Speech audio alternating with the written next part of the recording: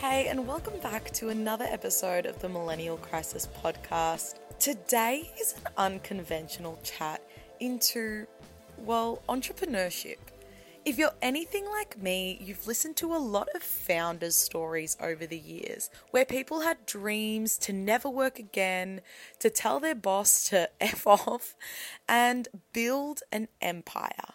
Today is a founder's story that comes from a place of passion, a need to evoke real change, and just wanting to live a more flexible lifestyle. We chat about thinking about what you actually want to do and how it connects with the lifestyle you want to live, digital media and the power we have as consumers, how to win an argument, and finding the balance between having empathy for others and when people just don't deserve your energy. Let's jump straight into the good stuff. Episode 43 of the podcast, Reverse Engineering Your Career to Fit Your Lifestyle, with founder of ZFeed, Crystal Andrews. Hey Crystal, thank you so much for joining me on the Millennial Crisis podcast today. I'm bloody excited to have you on. Oh, thank you so much for having me. I'm really excited to have this chat. I've been following, ZFeed and your account as well for a while, thinking like, I got to wait for the right time to be able to get her on. I feel like for me, it's been a long time coming, even though you didn't know that on your part either. It's very flattering. Yeah, no, you're doing some awesome things. I start off every podcast with 3 really basic and kind of AA style questions. And they are, what is your name, your age, and what do you do? My name is Crystal Andrews. I'm 30. I'm turning 31 next month. So that's like a whole other thing to deal with. And I am the founder and editor of an independent news platform called ZFeed. Very strange to say that because it's only been just that way for a few months. So yeah, it's kind of weird. That's crazy, but that's amazing. Like, how does it feel set? Like that is your sole title now?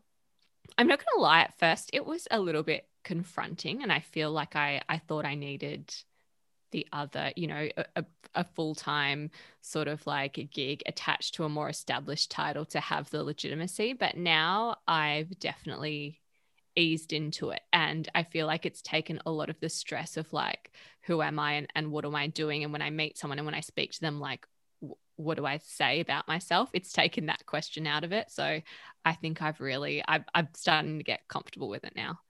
Yeah, owning your title is so hard. It's weird.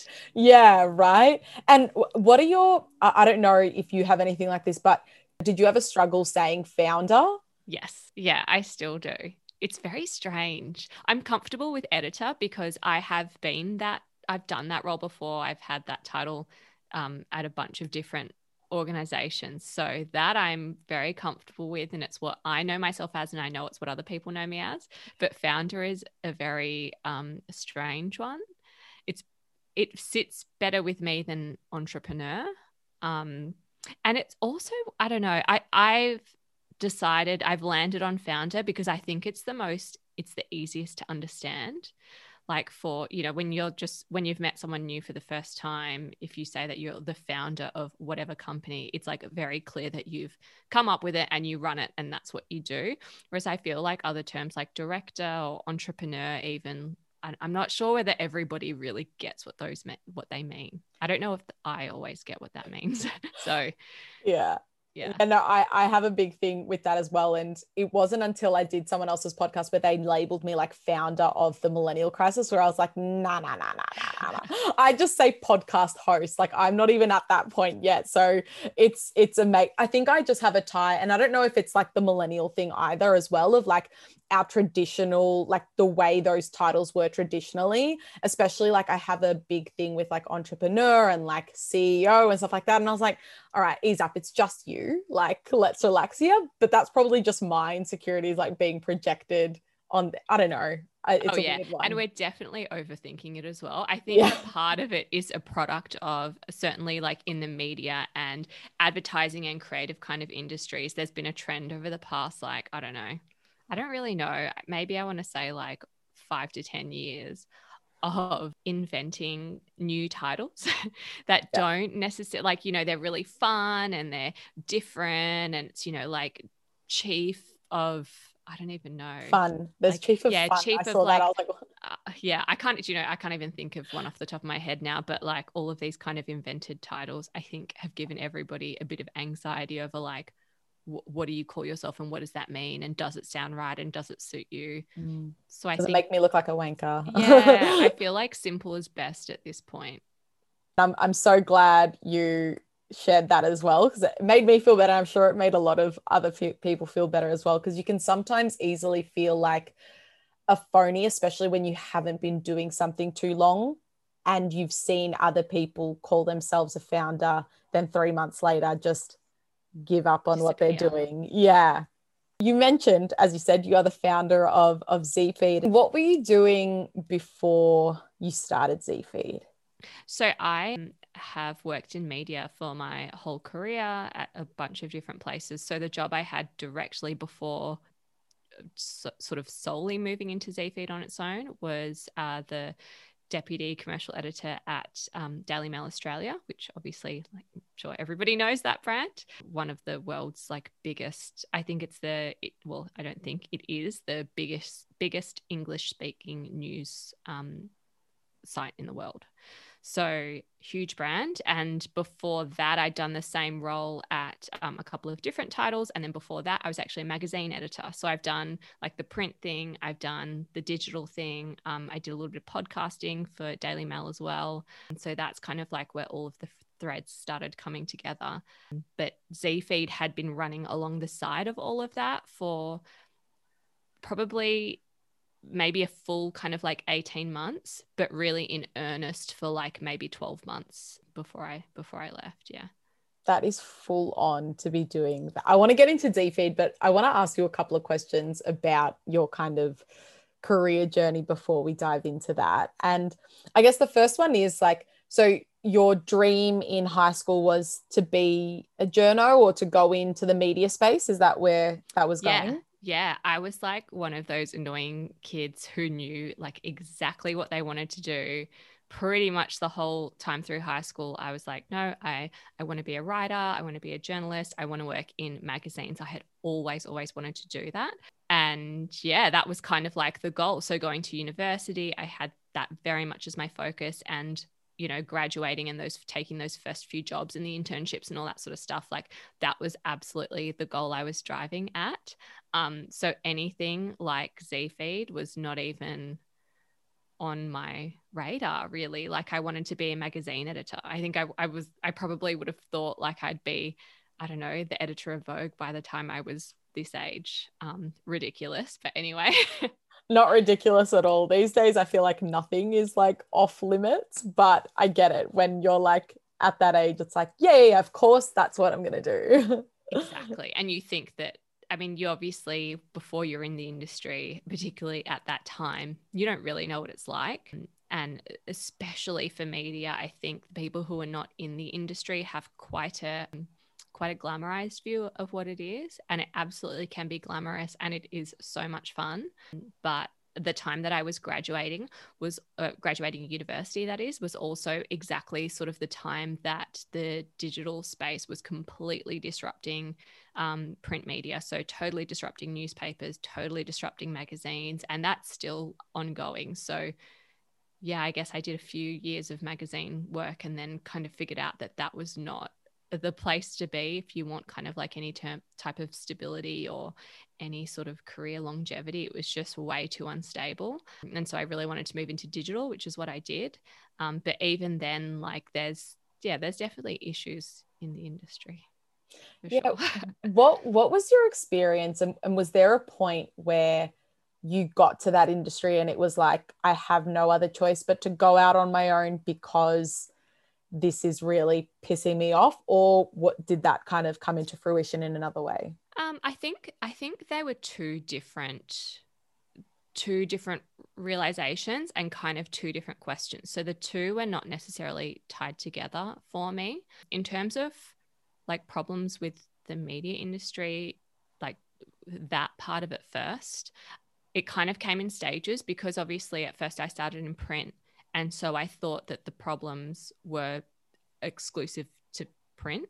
So I was like, okay, I'll go into digital. That'll be better. And it was better. But a lot of that instability was still there. And I think I evolved as a person as well. Like I've changed, obviously, in the past decade. And my reactions to some of the problems that I was seeing, I made me feel different. So I think that to talk about the issues with the media industry, it was kind of like the further I got in, the more I realized that there were kind of problems. Not all of them I could fix, and not all of them I would sit there and say like, oh, it's not working because of this, and instead we should be doing X, Y, and Z. It's like it's still really confusing, a turbulent time. And we can talk about some of that if you want as well, because it's like very topical at the moment. But that was kind of like a more gradual thing. For me, the need to go out on my own and start my own business is actually because I'm originally from Perth. And in WA, there isn't really a huge media industry. Like there's a bit of local stuff, but it's not massive by any means. So it's really hard to get a job. It's also just not as big and shiny and fast paced as the industry in Sydney. So it's like pretty obvious that at some point, if you want a serious career in this, you have to move to the east. So that was always something I wanted to do. And it was something that I did a few years ago. My partner is from Tasmania originally. So we met in Perth. We both moved to Sydney together. But after being here a little while, I quickly realized that it's like, my family's in WA, his family's in Tasmania. Right now we live in Sydney. And for me to have, I think, a really happy, fulfilled life, I want to be able to go and see any of those people whenever I kind of want to, and not have to apply for leave to do it, and not have to worry about using up my leave, not have to deal with any of that shit. And I think it was probably maybe a good 12-ish kind of months living in Sydney where I realized like, oh shit, I actually really need to think about starting my own business, if only for the fact that means that I can take my work with me wherever I go and do it from wherever I want for however long I want.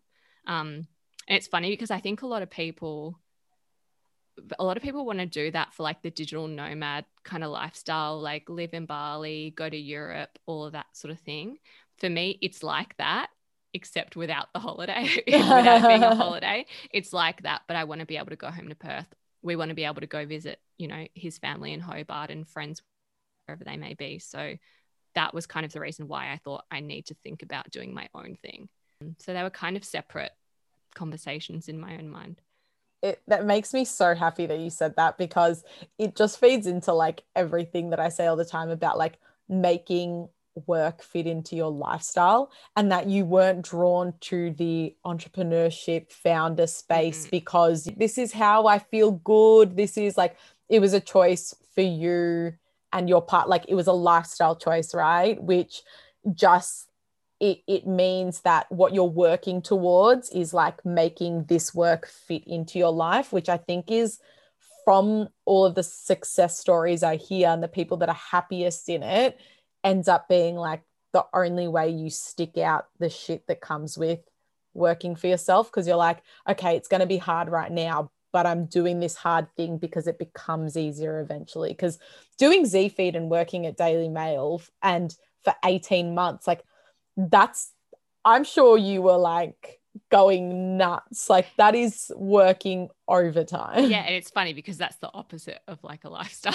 choice. Right? I had you got to sacrifice. I still have no life. Yeah, it's very much like, and I think the funny thing is like it takes you a long time, or maybe just me, it took me a long time to even get to that point in my own life where I actually sat down and thought like, shit, what do I actually want my life to be, even outside of work? Like forget what the job might be, forget what the title might be, like what does my life look like in 20 years time? And it was kind of a process of like working backwards from that end goal. And then once you've kind of got those pieces, it's like, okay, well, clearly what I'm doing now will not ever let me have that life. Like I'd kind of been, thinking if my career progressed the way I want it to, and I get, a really great role in an amazing media company, and I've got the responsibilities and the title and the perks and the money, but like that won't let me go back to Perth. So what do I do when I go back there? There's no job for me to have. So it was kind of unpacking like what your goals really are, and then trying to figure out how you can arrive at something that'll get you there. And then a lot of it is luck too. Like I also didn't conceive ZFeed only for that purpose, because I don't think that always works. It was kind of like two things came together really nicely that I feel like at this stage will hopefully get me to that place where I want to be in 15, 20 years time. So what was that second thing? So I have a younger sister who is 10 years younger than me, and we're very alike in lots of ways. Also being 10 years apart, very different in many ways. And I think I was talking to her one day and I sort of asked her like where she gets her, like where her and her friends read their news, like where do they get the news from? I think the reason that I had come to that question is because I was working for a different, not Daily Mail, I was working for some different titles. And they were really looking at Gen Z as a demographic and trying to figure out how to get them to the sites, like where do we need to be and how do we attract them to read. And she said, oh, we don't really know. Like, I don't know. I just click on links that I see on social media that's kind of appeal to me, that have the headlines. It seems like it's something newsworthy, and I just click on it and I'll read that, which is obviously a problem because they don't actually know where the information that they're reading is coming from, because it's like just part of this social media environment. There was that. And then there was also the fact that, I was having to explain a lot of stuff in the news to her, to other friends and family and people in my life, because the fact of the matter is, like, to really understand these things, you have to read about them and constantly be immersed in them all the time. And as like a journalist, I obviously do that because that's my job to do. And so I'm good at it. Like, I'm good at reading news stories, connecting the dots and kind of like piecing it all together to figure out what it means. But who the fuck has the time to do that every day if you don't work in that industry? Like, nobody has the time.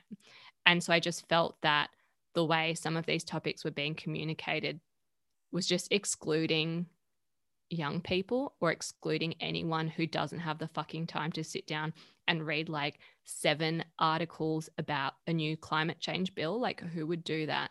And it didn't make sense to me why there wasn't just like someone who was explaining in a very straightforward way, like, that big topic that everyone's talking about, this is the basics of what it means in very simple language, like laid out in sections. Once you know that, you can read as much other stuff on it as you like, but you need to know this first.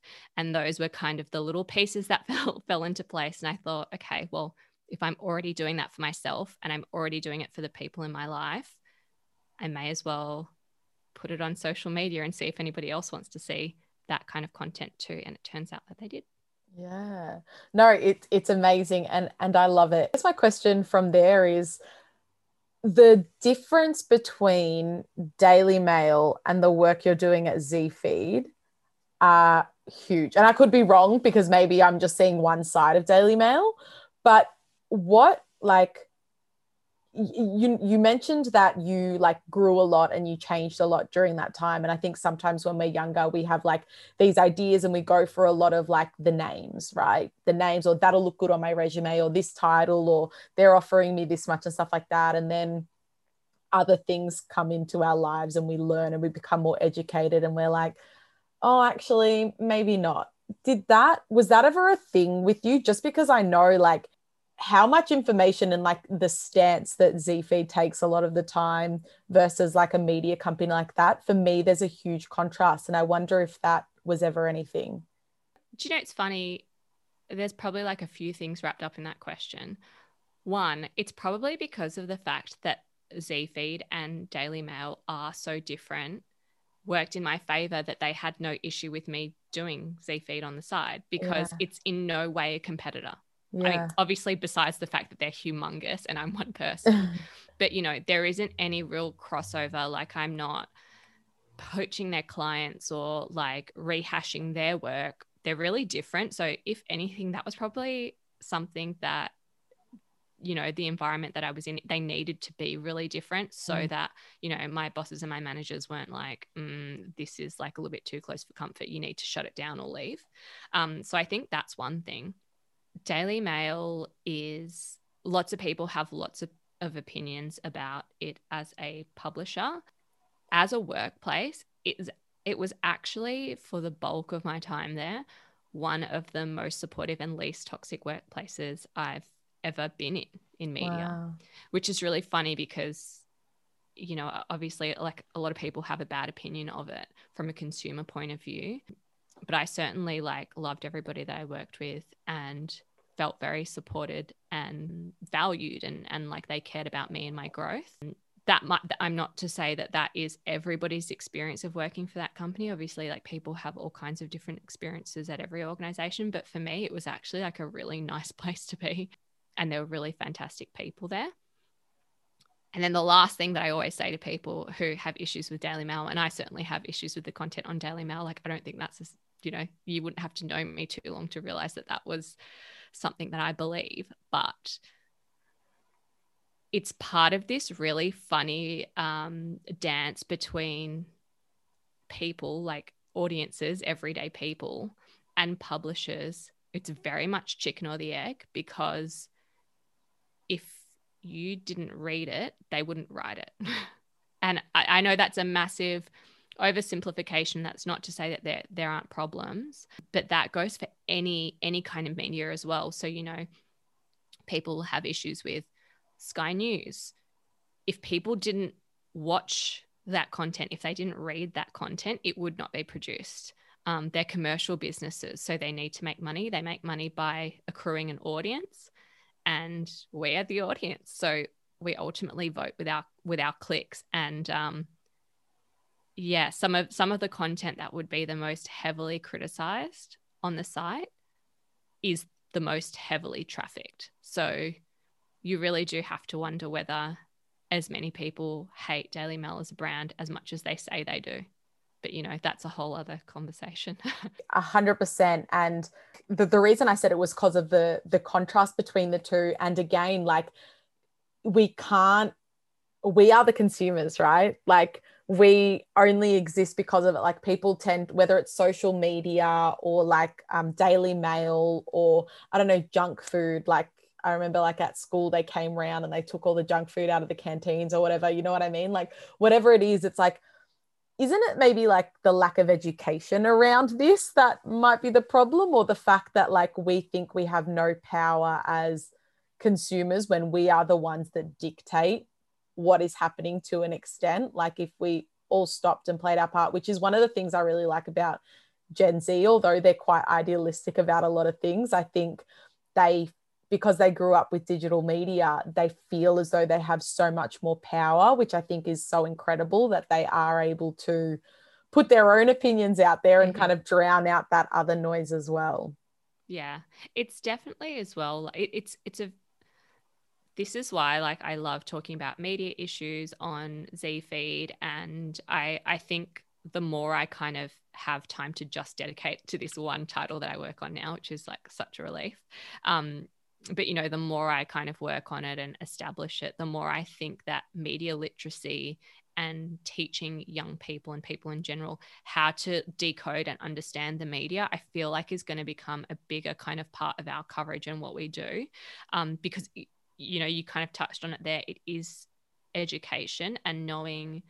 And that's not to say education like, oh, this title's bad, but this one's good, because it's absolutely not like that at all. The truth is the bulk of Australia's news titles, I mean, they're all telling the same stories. Like news is news. They're all producing mostly the same content.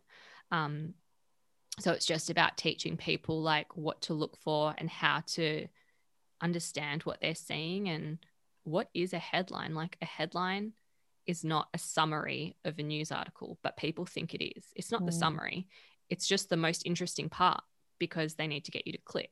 So that doesn't contain everything that you need to know. If you really want to know what's happened, unfortunately, you're going to have to click on it and read the whole thing. But just little tricks like that, I feel like would help people understand their relationship with the media better, and then potentially just feel a little bit more confident in the information that they are like consuming. Yeah, I think it became really kind of prominent and like obvious that this was a huge issue in 2020 when people were going down the conspiracy rabbit hole. And I it's funny because like you're talking from a media perspective, but I look at it from like digital marketing perspective, which is, they go hand in hand so much. They're But very close. yeah, and all I think about is like the digital echo chambers that people get themselves in because that's all they're consuming and that's all they're seeing. And I know I've spoken to you a little bit outside of this about, the book you wrote and how looking at different perspectives in order to be able to have a good argument, to win an argument in your words, right? And how like you almost can't blame people, right? Because it's out there and it's the lack, like instead of us pointing fingers and looking at people being like, oh, they suck, they're terrible, like I can't believe they think that, having more empathy for that side and thinking, there's clearly something wrong with the fundamentals here. There's clearly something wrong with what they're teaching us in school or outside, or the lack of conversation that's happening. Instead of pointing fingers, how about we try and have this dialect? And do you feel a lot of pressure with Zfeed that you're trying to solve that huge problem? Sometimes I feel like it's hard to walk the line between what is sometimes there's just, it's an issue of fact. Like sometimes there isn't another side to the argument that has any credence or any value.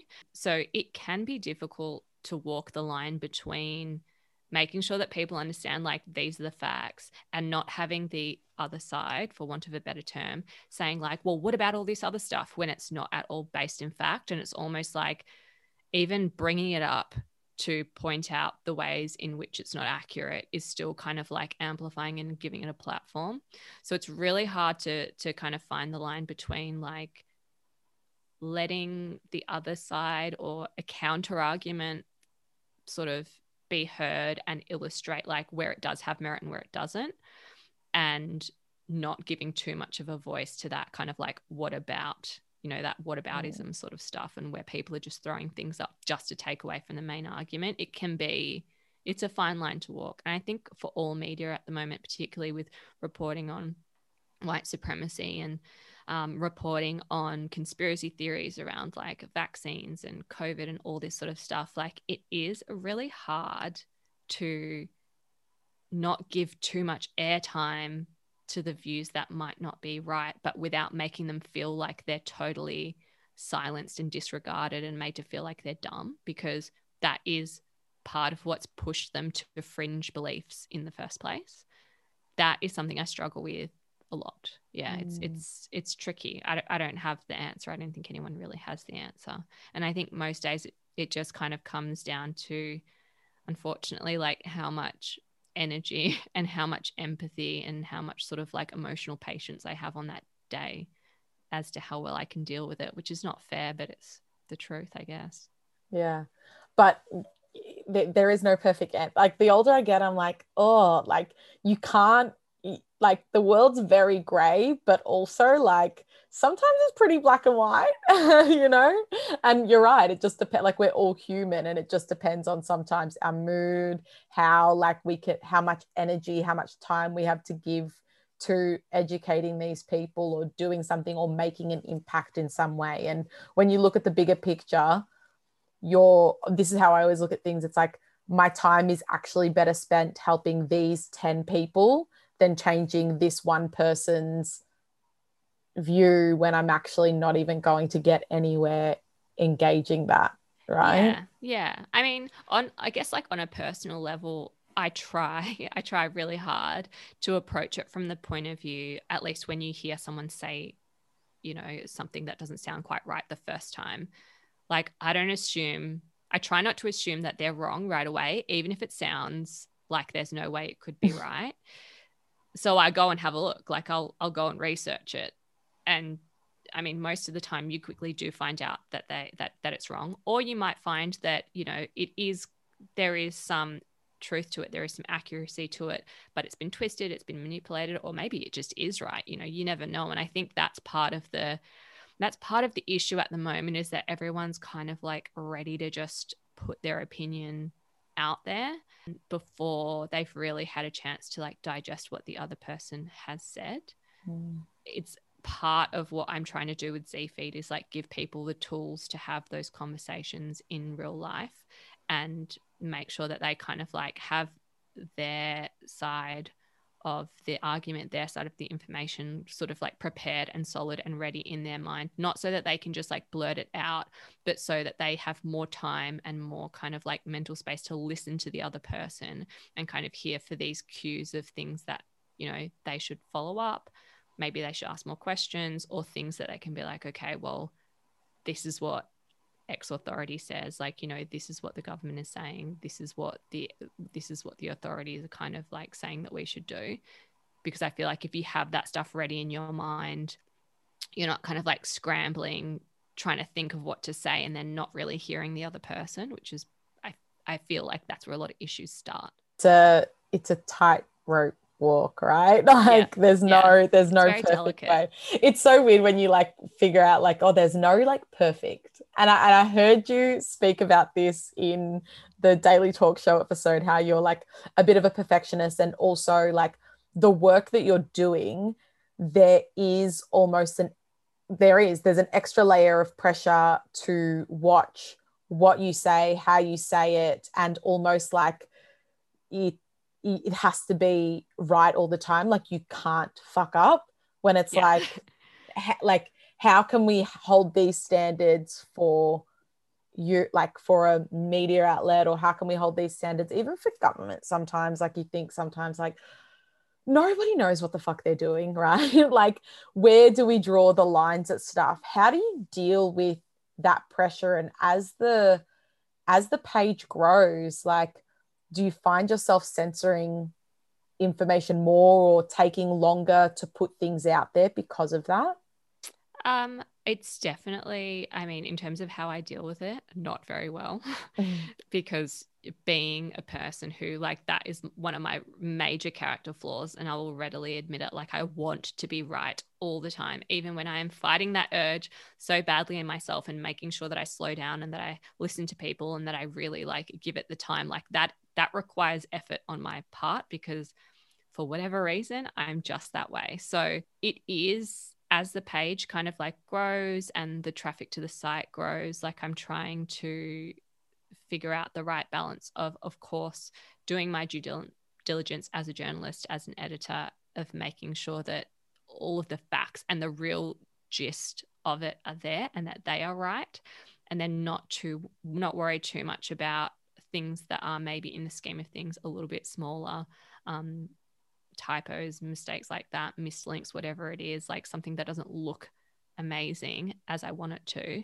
Trying to let that stuff go for now, while I am kind of just working on my own in a one-man band, because I think if I really gave everything as much attention as I wanted to, nothing would go out.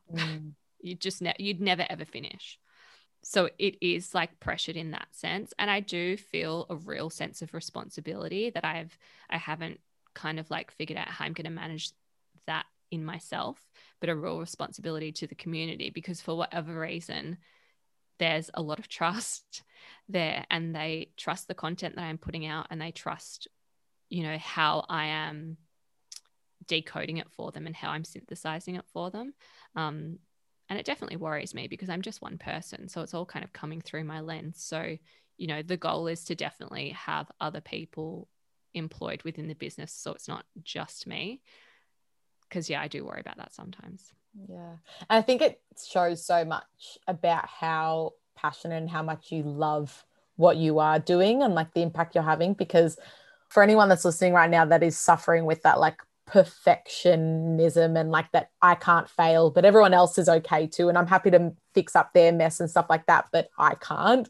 It's that it tells one thing, or it tells actually a couple of things. One thing is like, that's just a character trait kind of thing. But the second part is that like you really love what you do, or you really want to give something your all, which I think is a really nice thing. But as people who consume this stuff, as people who, you know, hold companies or people on certain pedestals, we have to also acknowledge that they are people, and that if people continue to like come at places like this so harshly or pick up on tiny spelling mistakes or whatever every now and then, that it's like these, like, you're never going to be able to take over that other media that is not doing the stuff that we're providing. And I think that acknowledgement and the education around that as like media consumers is also like really poor and upsets me, because I spoke with Shit You Should Care About last season, and they had like this huge similar problem, and there was 3 of them. So like for you to have all of that pressure, I don't know how you're still functioning as a human being, honestly. Like, that is incredible. I think for the most part, I think people understand like the scale of the mistake is proportionate to the response for the most part. So like, touch wood, I haven't had any like huge misfires yet where people have been like, this is just totally wrong, and you know, you shouldn't have put that out and was really irresponsible or whatever. Like, nothing like that has happened yet. I mean, I honestly think it will happen at some point. I think it would be naive to assume that like I will run this business for hopefully a really, really long time and never have some kind of big mistake. So I'm just trying to accept that that will happen and be ready for it when it comes. But where was I going with that? Yeah, but I think the feedback that I do get at the moment that is a little bit more critical, or, you know, you certainly do get people who, I don't know how they find the account. They must just be cruising hashtags or whatever, but who just want to come in like just for the sake of like not even sharing another opinion in good faith, but just to start a fight, like just to get people riled up. I'm still kind of figuring out what's the best way to deal with that, because like I was saying before, I'm not sure that I fully want to like silence them and delete, block, all that kind of stuff. But I think there is a responsibility to make sure it doesn't get like too much airtime than it's worth. And the big one for me is making sure that other people who read it would not be harmed by it. And that's kind of where I'm sort of figuring out where to draw the line on the feedback that I get. And what do you do for yourself? How do you switch off? I've been doing a lot on like digital wellness at the moment, because I see it from the socials perspective and like people that work in the industry, how hard it can be, right? And I don't think people understand also, one, the comments, 2, DMs, like that's like constantly having thousands of people in your bedroom all the time, just coming at you all the time. So how are you dealing with all of that? And are you worried about the sustainability of that for yourself? Oh, for sure. Very, very concerned about the sustainability of it. Something that I decided to start doing once I went full-time on ZFeed. So I think this is probably around like November last year, which would have been just after the US election, which is obviously really huge for us. And I'm really proud of the way we covered it. And we got exclusively good feedback on it. So that in itself wasn't the issue, but it was just kind of like the increased volume, the increased attention. And I kind of decided then and there, like I wasn't going to necessarily continue to go back and check every single new post for comments and reply to all the comments and reply to every single DM if it wasn't really like asking a direct question. And I think I had to just do that for my own sanity. So I kind of give myself a window of like an hour after posting something, or if it's a little bit more controversial, I might give it 2 hours or something.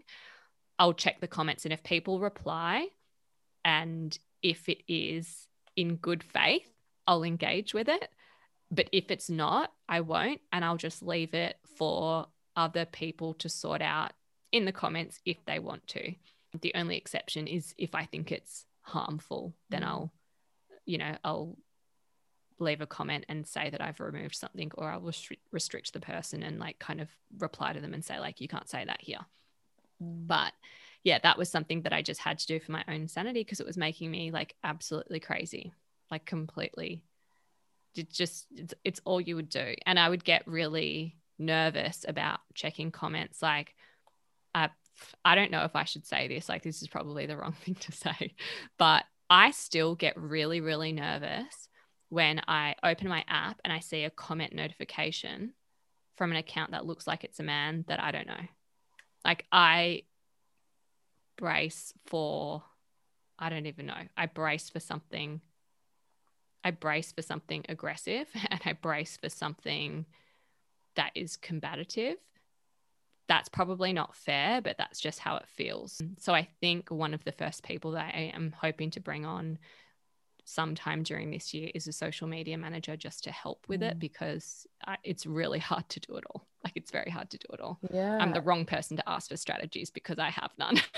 No, and I'm not glad that you don't have any, but I'm like, thank you for being so open with that, because like I said, people have I don't think people have the idea of the impact this kind of thing can have. And it's scary for me because I know I've seen so many people experience it and go through it and stuff like that. And I think it's really obvious the fact that like millennials and Gen Zs are having like the most mental health issues, and yet we are living like the best lives out of any generation before that. But it's the difference in the communities we have now versus the communities our parents and grandparents like had. It's so vastly different. Do you have time to connect and chat with other people and switch off? Like, no. Yeah, that's what I'm saying. No. Like, which is it's insane. And the second part I wanted to kind of point out as well is that at Daily Mail, at all of the other like media companies you worked at, did they respond to every single DM? Did they respond to every single comment? Like when, especially print media, like No. one-way communication, right? No. You know? And that's not to say like that I think it's different when you work for someone else, especially big organizations, but small organizations too. Like your job is a job. And so once your contracted hours for that day, if it's 9 to 5 or 8 to 6 or whatever the hell it is, like once you're done for the day, go, because you don't get any extra out of that for somebody else. Obviously, when it's your own business, when it's something that you're trying to grow, like it is totally different, because the more you put into it, the more you get out of it. The more you put into it, the more it will grow. So it is different in that sense. But also on the other hand, like you're totally right. No, they don't reply to any of the comments or DMs. I mean, unless it's something that's in their favor to respond to, you know what I mean? Like, where can I buy the next issue of the magazine? But I actually think that's a failing of that type of media. And that's why ZFeed feels, to me, and at least to other people that I've spoken to, it feels more like a community, and they feel like they have a part to play in the content that we put out, which they absolutely do, because there's no point in me writing about topics and explaining topics that they don't really care about knowing. So I have to have a two-way dialogue with them, because, you know, it kind of like feeds the business, and what comes in is able to come out back to them. So yeah, I definitely haven't done as much interaction with like readers in other roles, but I think that's something that older media is getting wrong, that traditional media is getting wrong. And I think the more that you engage with your audience, the more that they feel loyal to your brand. And so many of the issues that media is kind of facing at the moment comes from a fact that younger generations don't necessarily have the brand loyalty that older generations had, because we don't have the experience the same way of like getting the Sydney Morning Herald delivered every day. You know what I mean? So we don't necessarily think of that as the first place to go to for news. So if there isn't search in this country, as there may soon be the case, you're going to rely on people to know your brand, to type into a browser, to come to your site to get the news there. And I think interacting with your audience is a way to make sure that they always think of you, and that they know that if they have a question, they can come to you for the answer in kind of like whatever medium. So that's the bet I'm making anyway. We'll see if it pans out, or if I I don't know, have a breakdown before then. Yeah, no, I totally understand. It's something that I've been trying to like nut out in my mind about social media and engagement and all of that stuff. Like, where do we find the balance now? Because all of us that are going out on our own, right? Like, we feel as though we have to do the minimum of what the big guys are doing, plus all the other stuff. Yeah, plus more, plus also competing against all the other guys that are trying to start something or already started something as well, right? But my thing is, I know I'm exactly the same. I want to give everything. But what I teach in a lot of my like classes and stuff is like looking at your social media strategy from like a holistic perspective, right? So sometimes you think like maybe adopting some of those traditional media things of like, hey, maybe as soon as I see like an asshole there, I just like that. I don't have to delete them or anything like that, but maybe it's like I censor myself to commenting, replying to 2 comments or certain amount of DMs or directing them somewhere else. So the people who are actually putting in time, who want to give feedback, will click a link and give me some feedback on another page.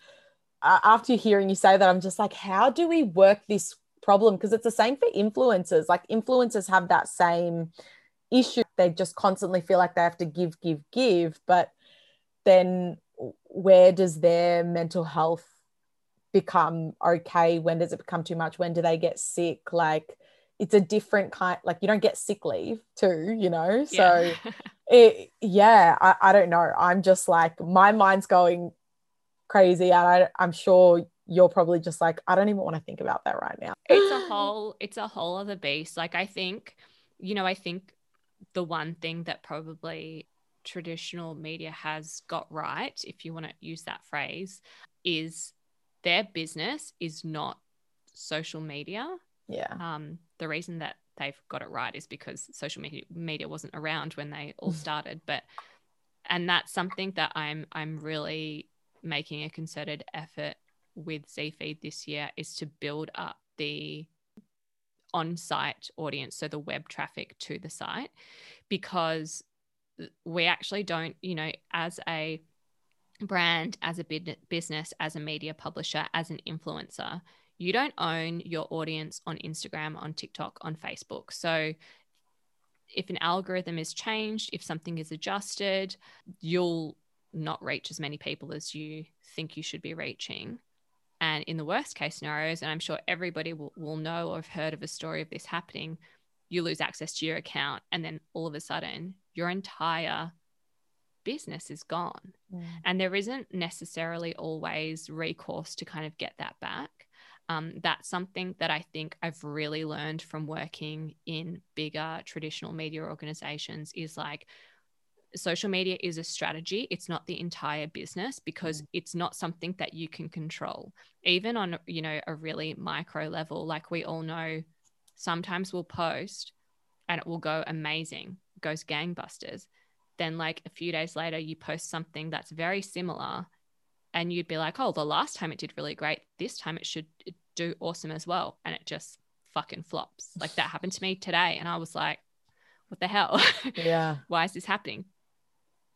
I mean, obviously there's an element of just like appetite and people getting fatigued with certain types of content, but also it's because you don't actually control who sees it. It's not really your audience. So I think one of the things I really want to focus on this year is, what's the stuff that I can control? I need to drive more traffic to my website so that my audience gets used to consuming the content there, not just on Instagram, and also building a bit of an email list, because then you can always contact those people no matter what other platforms you're operating on, so long as you've got like a good quality list and you're kind of sending updates that are, useful and add value to their life, which I always want to be doing. So I think that's one thing that probably like a lot of businesses, influencers, media brands, like everybody could kind of learn that, and just think about, how do you pull the levers that you can control, as opposed to just purely operating your business on the back of, like a massive international tech corporation. Like, that's not yours, it's theirs. Yeah. No, 100%. And I think that's where the kind of the pressure also comes to produce more and be better and give more value and all of that stuff. So it's just the more you think about it, the more it scares the fuck out of me, essentially. Yeah. And you even yeah. see it with influencers when they when they start to like launch their own product lines and clothing collaborations and things like that. It's all the same thing. It's an effort to make money and have a business independent of a social platform which you can't control. And yeah, it's scary for those of us who like, I'll be transparent, like Zfeed absolutely hinges on Instagram at the moment, but I don't want it to always be that way. And I want it to be able to, like, if Instagram decided to pull out of Australia in 5 years' time, I want that to be okay for my business. Yeah, which is, it's so important to know and have, and also to know that like you're not relying on this platform, that you will be okay regardless of what shape or form you're like. I think that's just like today, like as millennials, as Gen Z, like it's so important to know that whether it's internally shit's going to change or externally shit's going to change, it's going to change. So get used to adapting. Don't be fucking Jane in the office that's like, I'm still trying to scan this paper file, and that's us like not wanting to let go of Instagram, and jump onto the TikTok train or whatever the new platform is. That like sometimes you just got to suck it up and adopt, and the world's unfair. Oh yeah. Yeah. Now I really want to talk about, where we're getting towards the end, but I do really want to talk about your book and how you go into like how we can better combat some of the people that we might get into situations in our life where they're saying something that we think is really dumb and just blatantly wrong, but trying to kind of come at that with empathy and maybe win the argument in our minds, but no, like make it feel like they're also winning, I guess. Yeah. So what are your tips on that kind of stuff? Because we know 2020 brought a lot of people that we didn't know had certain feelings out of the woodworks. Oh yeah. I had no idea the book came out like in December of 2019. So really like, it was kind of pushed heavily throughout the beginning of 2020. And yeah, I didn't realize how it was going to really come in handy for all of the topics that people would be discussing. And you're exactly right. All of these opinions that it just dragged out from people who you would never imagine thought that way. I guess like one big thing with How to Win Every Argument is it's a very tongue-in-cheek title. I don't actually think that anyone can win every single argument. Except and the tone, you, of course. Except me. Yeah. But the tone throughout is quite like sassy and it's very irreverent. But all of the facts are there. And I think really big reason why I wanted to pull it together is like what I was saying before. I think if you, particularly for things you're really passionate about, if you kind of have those numbers, the facts, the stats, whatever it is in your mind and you're strong and you're solid on them, you don't need to be like thinking, running around your head being like, what was that stat? Like this guy has said this thing that I know is wrong, but I'm trying to remember the stat. I can't remember it. Fuck, what was it? And then by that time you haven't heard anything that he said. And then you just regurgitate this thing that's like, it's never going to land with him because you weren't listening. So part of the reason why I wanted to write the book and kind of have it as this very short, snappy, funny guide is to let people sit with some of those facts, some of those statistics, and give them the language to kind of have at ease that they can pull out and be like, okay, well, what do you think about this? And have it to hand so it allows more space for you to listen to the other person.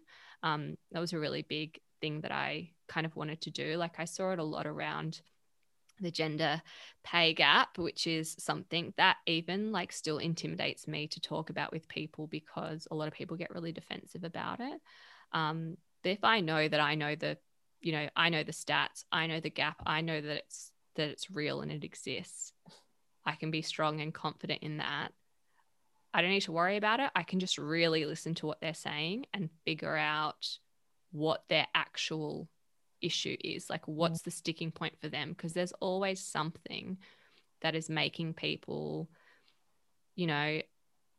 scared it's fear a lot of the time. It's worry, or there's some sort of distrust that they have with authority. And, you know, like you were saying before, we can't really blame people for that. I totally understand why a lot of people who have fringe beliefs think the way they do. Like, I don't blame them for it.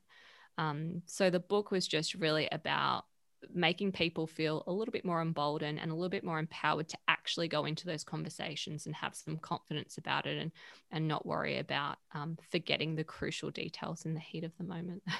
That's amazing. And I think now you can't just tell people what to do. Like, you have to have edutaining content. Like, it has to, like, Yeah. you mentioned in the book, like, it's short, it's to the point, which I don't expect it to be anything less because of Zfeed and how that is all put together. But also, like you said, it's sassy and that kind of stuff as well, which makes it, like, it makes learning fun as well. And I think, I don't know, at least I hated school. So now coming out of school and having pages like Zfeed, or having like books like How to Win an Argument, all of that kind of stuff, it's like, oh, like, I can learn about stuff and also like have a bit of a laugh, or like bring it up in a conversation with a friend easier, instead of it just being like, oh, read this whatever thing, you know? And I think it's important, like, if this is stuff that people are talking about, it's important to reflect the way people speak in the information that you present, because the whole, like, the purpose of Zfeed, the purpose of the book is just to empower people to actually have these conversations in real life. Because, like, I've said it before and it sounds like such a cliche, but I feel like having one-on-one conversations, like a person-to-person interaction, is just such an underrated way of creating change, of activism, of like actually changing people's hearts and minds. Like, majority of the time it will be a one-on-one conversation that actually gets your point across and gets the other person to think about things, at least give it a little bit of space in their mind and think about it in a different way. So, like, what's the point of sharing, all the scientists will hate me for saying this, but like, you know, a full study on, you know, the fact that vaccinations don't cause autism? Like, that's great, and we need that information out there, but it's dry out of necessity. It has all of the jargon, all of the scientific terminology. People don't know how to process properly, and that's how it gets botched and lost interpretation. So if I can pull it, if I can read that and then pull it down and say, like, in plain language that you can actually use in conversation, this is what it means, and you can use these exact words if you want to, and you'll be able to get your point across. Like, I think that's a win. It has to reflect how we speak. Yeah, no, 100%. It's the same, like, for anyone listening, it's the same. It's why it's so important to be who you are in the workplace. Like, you'll attract that kind of people too, but as well, like, we're like, people are people. We need to like throw out this like old traditional way of like, I'm a work person, I am a news outlet, I am a this. Like, that's not how the world works anymore. So like, start being confident in being able to do this stuff, and don't underestimate the impact that you can have, because our biggest values of the millennial crisis are community and conversation, because I think they're like the two most like powerful, and also like in both positive and negative ways, you know, but they're so powerful. And I think that's amazing. We are getting to the end, unfortunately. I feel like I could talk to you for another hour. Yeah, we could just make like a 3-hour long episode. Right? It's going to be a Joe Rogan style for, oh God. But yeah, we are getting to the end, and I have, before we get into the challenge, because I know you've got an awesome challenge, which I'm really excited to get everyone to do, and I'm excited to do myself as well. But before that, I've got 3 questions that I ask all of my guests at the end of each episode. And the first question I have for you is, what is the first small step you took to get to where you are right now? That's a good question. I think the first small step, as like counterintuitive as this is to everything that we've just talked about, but the first small step I did was creating an account on Instagram and like reserving the handle. And I feel like that was just a really simple way to ease in and be like, okay, we're taking an active step, but it doesn't have to be public. Like, nobody has to see this until I'm ready. And it could be something like just for me. And then, you know, it was something that when TikTok was like getting really big, I kind of like have done the same thing. So I've got a Zfeed handle, even though there's no content there because like I just, to be honest, don't have the time to produce any. Yeah. But, you know, it's just kind of like, okay, it's almost a way of setting your intention and saying, I am going to do this. And to honor the fact that I do want to do it, I'm going to take this very, very small step. That could be very easily reversed if I change my mind. No, that's amazing. And that is like, there's no perfect answers, but that's a beautiful answer, because I think a lot of people are going to sit here and think like, oh yeah, like Demi says all the time, it's just small steps, right? But those small steps end up leading to like, I mean, what you've built now, which is incredible. The next question I have for you is, what is your biggest millennial crisis right now? And I define a millennial crisis as a privilege problem that consciously or subconsciously affects your mental health or well-being. This is also one that we could have spent the entire episode just talking about this. But like I said at the beginning, I'm turning 31 in a few weeks. And last year it was the same fucking crisis of turning 30. But all of that, I think, is wrapped up in the idea that soon I will no longer be a like a quote unquote young person, and I'll just be a regular adult. And that means that the achievements I have won't be as impressive as if I had done them when I was 23. And that literally fucking keeps me awake at night. It's so narcissistic. It's like textbook fucking like, what's the word that they use when you're like addicted to success, like achievement addiction, work addiction. It's like textbook that. But that is the millennial crisis I'm like dealing with at the moment. I feel like a lot of the times I'm rushing myself because I'm like, get it all done before you turn 35. Otherwise no one's going to care, which is absolutely not true. It's not true at all. Wild. Yeah. It's like I say, I could have had an episode just about that. Yeah, but I think, yeah, like thank you for sharing that, because I think that so many people are listening to that and are 21, 20, because that was me at 22, which is like crazy to think back now, but like it's so weird. It's a lot of the time it's not external pressures, it's internal pressures that we put on ourselves that we've just pulled out of the ground because like we saw one thing when we were 12 and we were like, yep, that's where I've got to, like, that's how my life's got to go. Yep, and completely internal, like nobody else is saying that. But, you know, on the other hand, like society does reinforce it. Yeah. So, you know, it's not completely our own fault. It's absorbing a lot of things and a lot of signals, like 30 under 30 lists, right? That's it, yeah. Like I'm no longer eligible for 30 under 30 lists. I never won one. I never entered one, but I never won one. And so it's like the fact that that's no longer an option for me is, oh God, devastating. And they're such bullshit lists, honestly. Like I used to have like on my wall here, big Forbes 30 under 30 thing. And last year I pulled it off because I was like, what the fuck is that going to do? Who gives a fuck?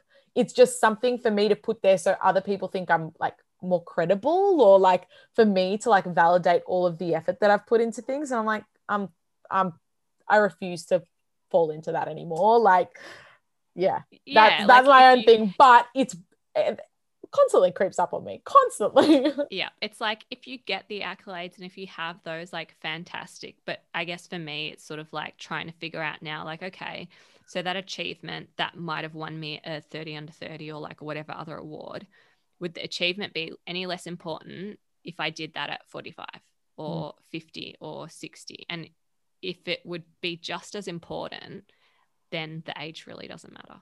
Yeah. And I think 99% of the time, it's just as important no matter when you do it. 100%. I mean, you look at Ariana Huffington that started like Thrive and she's 65. Like she even started HuffPost in her 40s. So it's like, like why do we do this to ourselves? Why did we all want to do it by the time we were 23? And at 23 exactly. I didn't fucking know anything. I couldn't have done anything. I'm sure you're gonna look back at you like in 5 years and be like, I don't fucking know anything. Exactly. And the final question I have for you is, what is one thing that you want to explore or are curious about?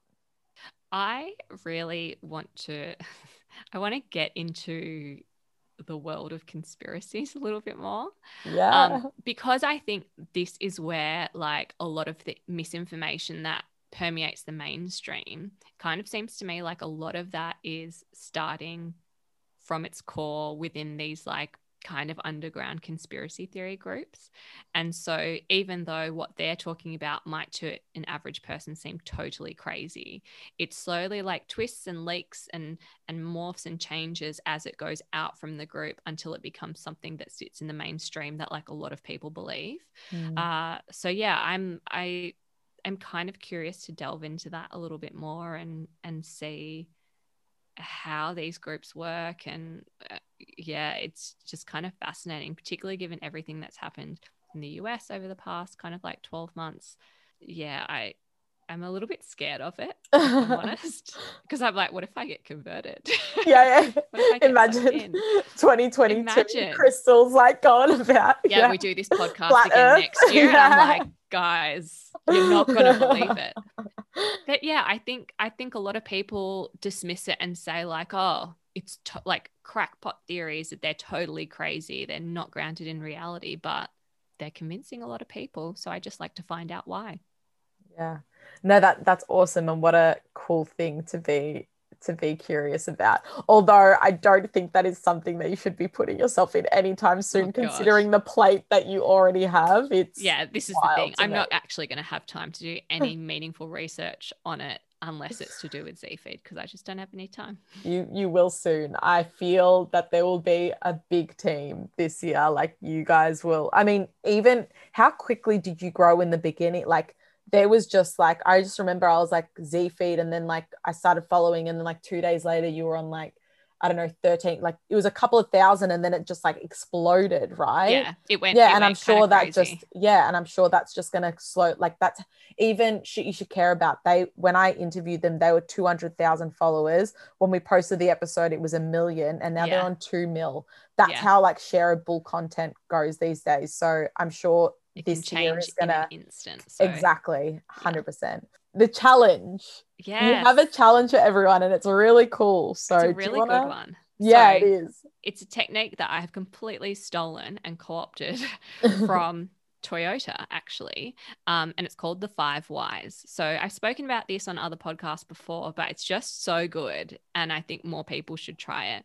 So basically, this is like a problem solving strategy that in like the early days of Toyota, like literally the car manufacturer, when they had issues on the manufacturing line that was causing problems in the cars, the founder, I can't remember his name, someone Toyota, obviously, he took this approach of asking why 5 times. So this is the problem.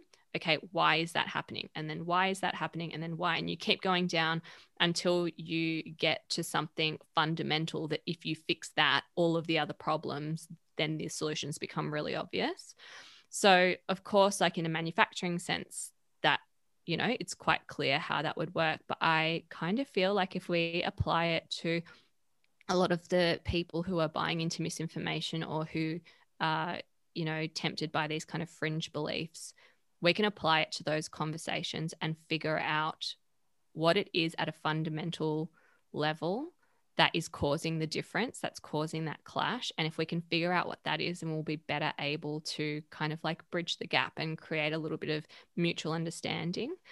So my challenge to everybody is the next time that they come across an opinion that they just really don't agree with flat out, whether that's in a conversation with someone, whether it's, a comment they read or an article they read or a video they've watched or anything, to ask themselves or ask the other person why or how 5 times or as many times as you need to until you get to a point where you actually understand what they're saying. And so like a good kind of like live example is a lot of the time when you read people who are against taking climate action in Australia and who are anti kind of climate change, or they believe that it's a hoax and all this kind of stuff.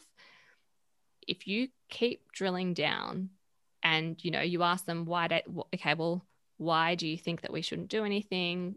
Why do you think that it wasn't us? And all of those kind of questions and really just listen to what they're asking, a lot of the time, the fundamental thing that you'll come down to is that they're scared. And actually, 90% of these kind of differences of opinion is because people are scared. It's fear. And you can't really judge someone for being scared that something changing in our world will just totally fuck up their life. You know, it's going to mean that they won't have a job.